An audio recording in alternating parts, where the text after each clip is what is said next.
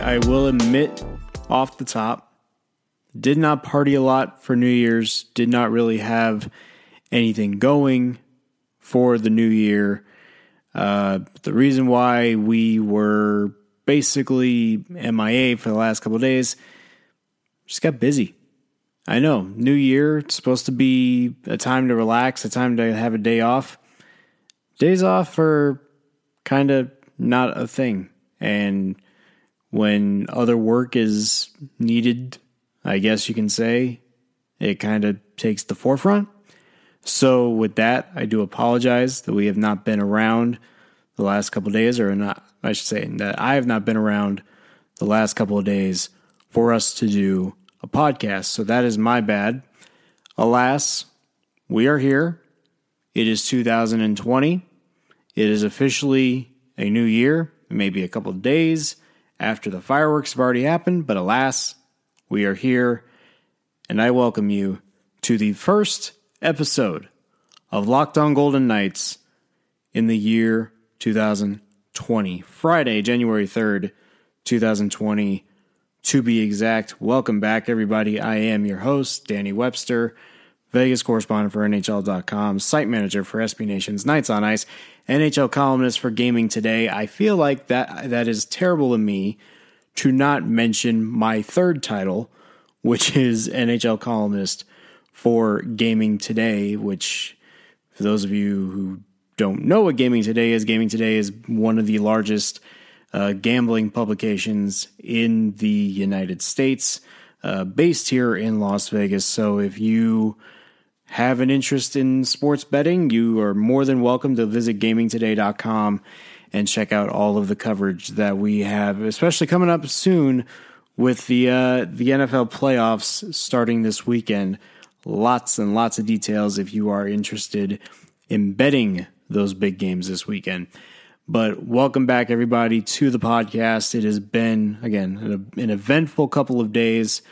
And we are back today to discuss what was one hell of a game last night. The Golden Knights are 3-0 on this homestand. They have won 3 in a row overall, and they have finally defeated the Philadelphia Flyers at home for the first time in franchise history. Now, before we get to that, it's a new year, but we still have the same housekeeping items. This is the first time you are listening to this podcast. First of all, welcome to you and Happy New Year. We are a daily podcast talking about the Vegas Golden Knights here on the Locked On Podcast Network, which you can find us on Apple Podcasts, Google Podcasts, Spotify, or Stitcher, or wherever else you may get your podcasts. You can follow us on Twitter at LockedOnVGK. You can follow me on Twitter at DannyWebster21. If you like sending emails, because emails are fun too, you can also do that, LockedOnGoldenKnights@gmail.com. So back to this game. There's only one way to summarize what in the world happened last night, and it is really the 5 greatest words in the English language as we prepare on this Friday. Jon Merrill scored a goal, which is 5 words. I can't count because clearly math is not my strong suit. Not only did Jon Merrill score a goal, fourth line forward Jon Merrill scored a goal. That's it. That's the podcast. Everybody have a good night. But Jon Merrill, fourth line forward, scored a goal on a night where Max Pacioretty scored twice, on a night where Marc-Andre Fleury got just enough help to get another victory, on a night where the Golden Knights killed one of the most ungodly penalties I think I've ever seen. More on that momentarily. After all of that, the Golden Knights defeated the Philadelphia Flyers 5-4 at T-Mobile Arena on Thursday night. 3 wins in a row, 3-0 on this homestand. And how can you not feel good about this win if you're a Golden Knights fan? Because now here they are, the Golden Knights, 23, 15, and 6. Still atop first place in the Pacific Division, despite wins from the Canucks and the Coyotes earlier or later in the night. We'll discuss those when we go around the league in segment 3.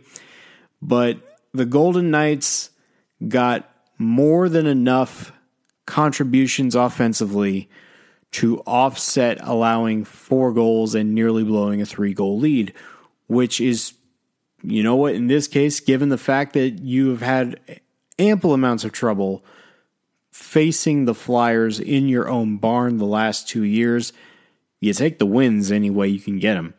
And a little bit of the high-scoring side, a little bit of the bad defense side, a little bit of terrible goaltending here and there.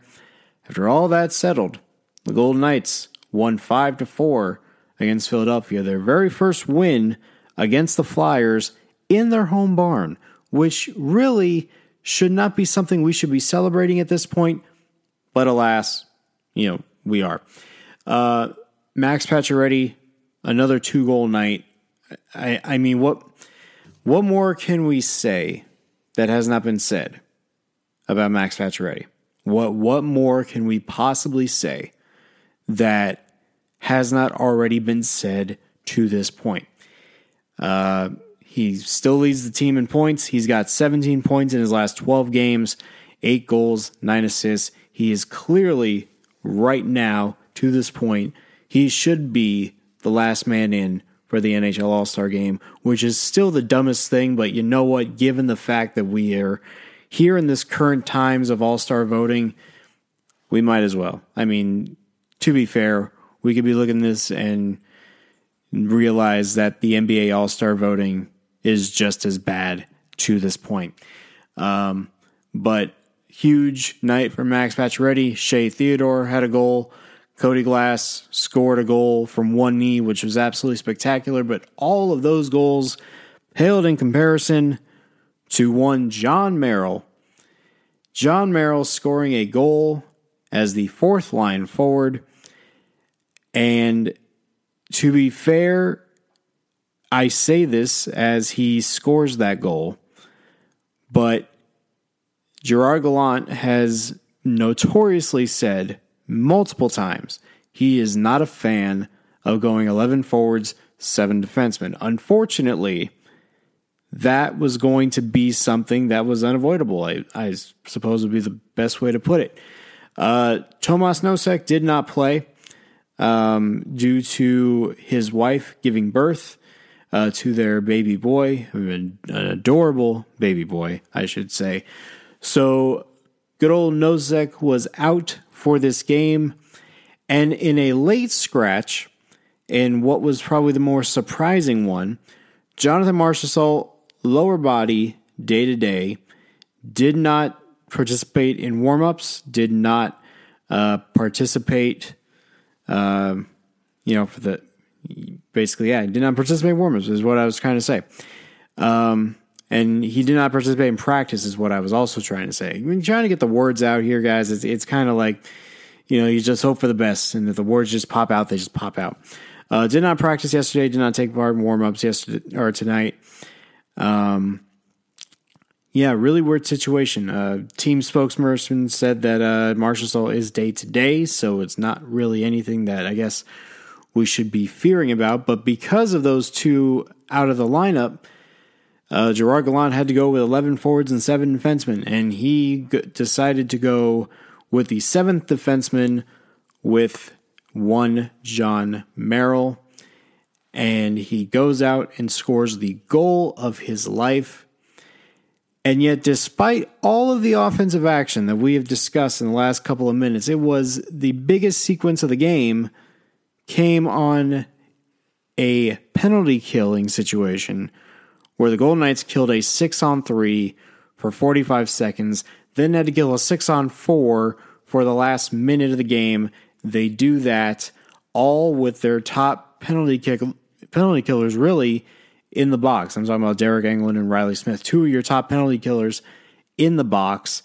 They go out, kill the penalty, and the Golden Knights hang on to win their third straight game and improve to 3-0 on the homestand, which is perfect timing because the St. Louis Blues, the reigning Stanley Cup champions, are coming to town on Saturday. Again, 1 o'clock puck drop for that one. So if you're planning on getting there, make sure you get there at the right time. It is going to be an early game, and the goal, because of the Fortress Invitational that's been going on for the next couple of days in T-Mobile Arena, where the college programs will get a chance to show their stuff. So, big game, obviously, on Saturday between the Blues and the Golden Knights. The last time that we saw the Blues was in St. Louis, and the Golden Knights had really a chance to kind of, Golden Knights really had a chance to win that game. When you think about it, they were up, I believe, 2-1, and then St. Louis racked off like 3 or 4 straight goals, whatever the number was, and they ended up losing the game in St. Louis. Now we'll see how they do. They're back at home. Should be a very interesting game. Should be a very entertaining game. And if the Golden Knights can win this one, it might open some eyes for some people. I mean, I know Colorado took them to the woodshed last night.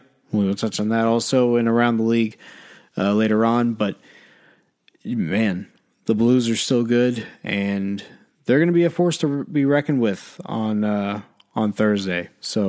Or on Saturday, I should say. I don't even know what day of the week it is anymore. This is where we are at this current point in time. So again, big game coming up for the Golden Knights to take on the St. Louis Blues, and will try to win their 4th straight and 4th overall when it comes to this homestand. So I had a plan of kind of talking more about Jon Merrill in the first segment, because that goal was just absolutely wonderful. I remember seeing the lines coming out last night, and I was just like, you know what? If he were to score, that would just be the greatest thing ever. And it turns out he did. We all had a good laugh in the press box. It was absolutely fantastic. Jon Merrill, 4th line forward, scoring a goal. It was unbelievable. Really, in this time for Jon Merrill, he was really a healthy scratch. He was thought to be a healthy scratch for the 5th time in 8 games.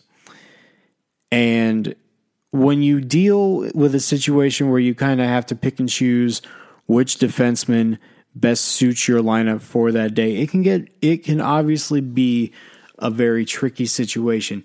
And fortunately, I guess not fortunately, but for the Golden Knights, the fact that they've been able to get Jon Merrill and Nick Holden in the lineup for the last few games has definitely been a big, huge boost for them. Obviously, that comes at the expense of Nick Hague not being able to play, which I think you'd rather want your 21 some odd year old defenseman playing for you in order to kind of balance out the entire defensive zone equation. But for Merrill to deliver in a role that he said himself to Stormy Buonantony after the first period that he has not played in 13 years. You have to go back to, junior time when he was playing forward. And even then, I don't know if he scored any goals. But Jon Merrill, obviously very excited after having one of his biggest career moments on Thursday night.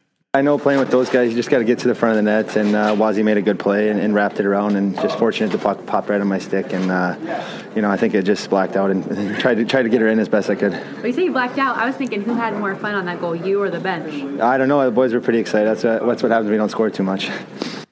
And what was hilarious is that what happened when I walked into the locker room after they started letting us in, and I go into the locker room, there was a giant scrum around Jon Merrill. So I did not touch that whatsoever. But the first person I did see was Max Pacioretty, and he had basically an empty scrum around him. And the first thing I did when I went inside, I was like, well, score 2 goals. Nobody wants to talk to you. He started laughing, and he said that he prefers it that way. So, if you can score 2 goals and you don't have if you don't have many people talking to you after you score 2 goals, I think you'll take that most of the time. And Max Pacioretty, definitely very complimentary to his teammate, who definitely lit a spark into the Golden Knights on this night.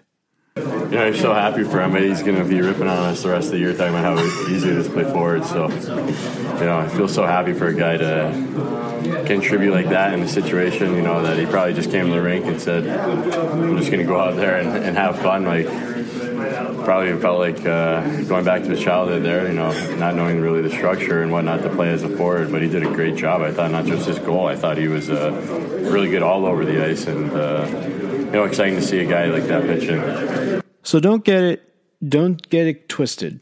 The fact that we're on this night praising the Golden Knights defense, the fact of the matter is that this defense is still struggling.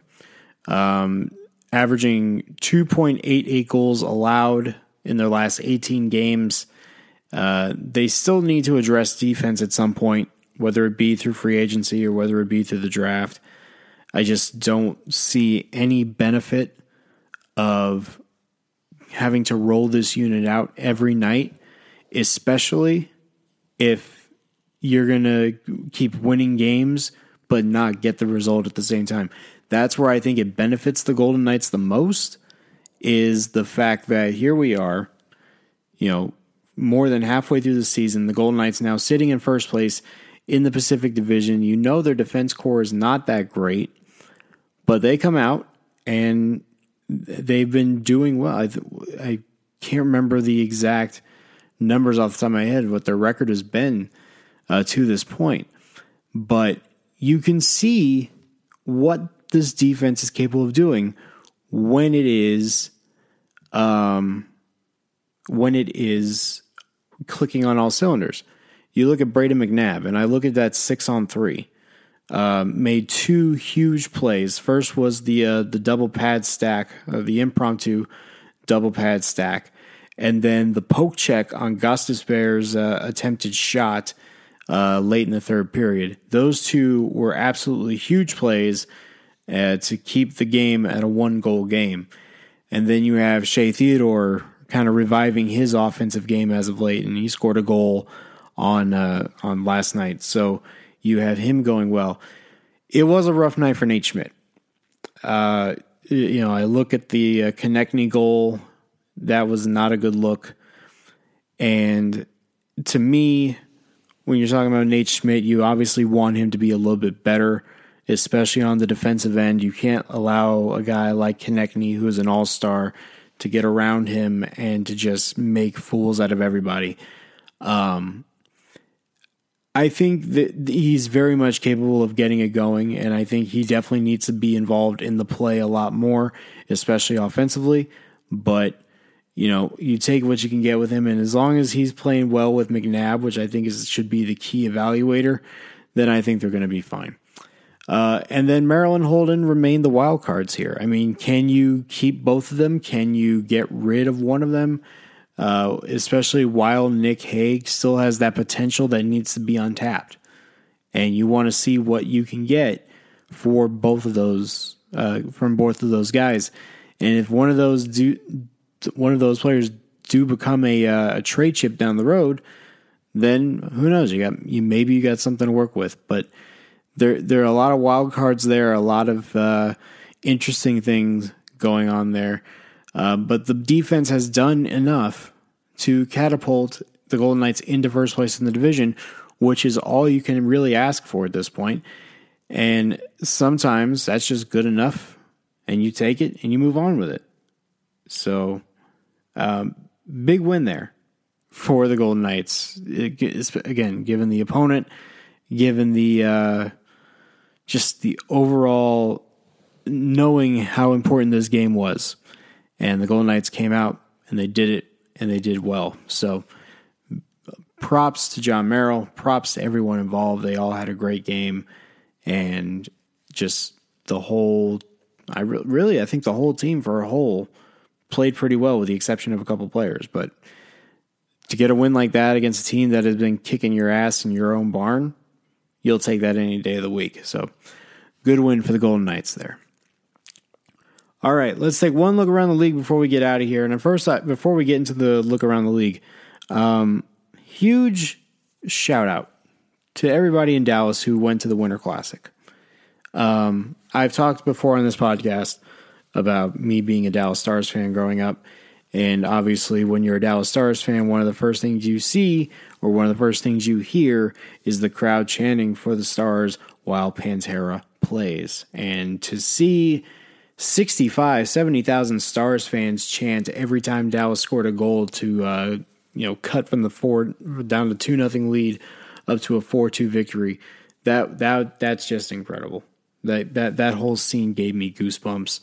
And the Stars are winners of the Winter Classic after a 4-2 victory over the Predators on New Year's Day on Wednesday. So I just wanted to make sure we acknowledge the Winter Classic and just how good it's been to this point.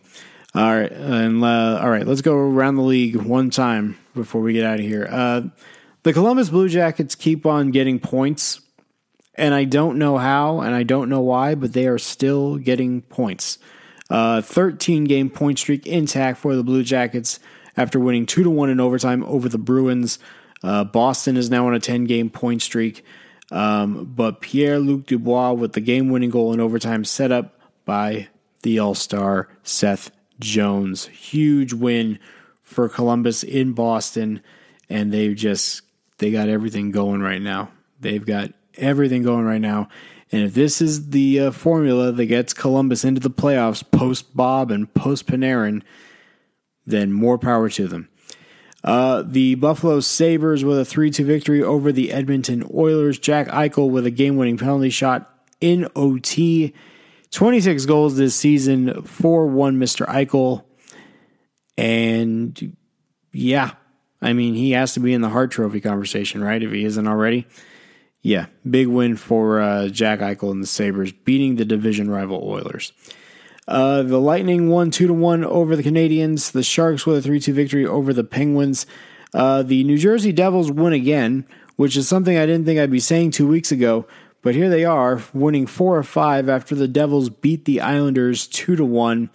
4 of 5 wins at this moment for the Devils, which is very, very weird to say. The Panthers beat the Senators 6-3. The Maple Leafs beat the Jets 6-3. The Coyotes beat the Ducks 4-2. The Avalanche beat the champion Blues 7-3. The Blues, again, will be in Vegas on Saturday. Probably a tad pissed off. And then the Vancouver Canucks, 6 straight wins, a 7-5 victory over the Blackhawks. A crazy offensive explosion there. 4 points for JT Miller, 2 goals for Bo Horvat. And the Canucks just keep on winning. And they're looking like, right now, the threat to the Golden Knights in the Pacific Division to this point. So that is going to wrap it up, everybody. Again, a little bit later with the whole New Year thing and whatnot, but we do appreciate you listening and subscribing and downloading and all that jazz. Thank you very much for that. We will be back tomorrow to discuss the Golden Knights and the Blues. Again, early starts, so we'll get a chance to get an early episode in there. Should be a fantastic game. Looking very much forward to it, seeing if the Golden Knights can keep this homestand perfect against the Blues. So that'll do it for us, guys. Thank you for listening. Thank you for, again, downloading, supporting us, all that jazz. It is greatly appreciated. We'll see you tomorrow. I am Danny Webster. This has been Locked On Golden Knights. And to start off your 2020, have a good one.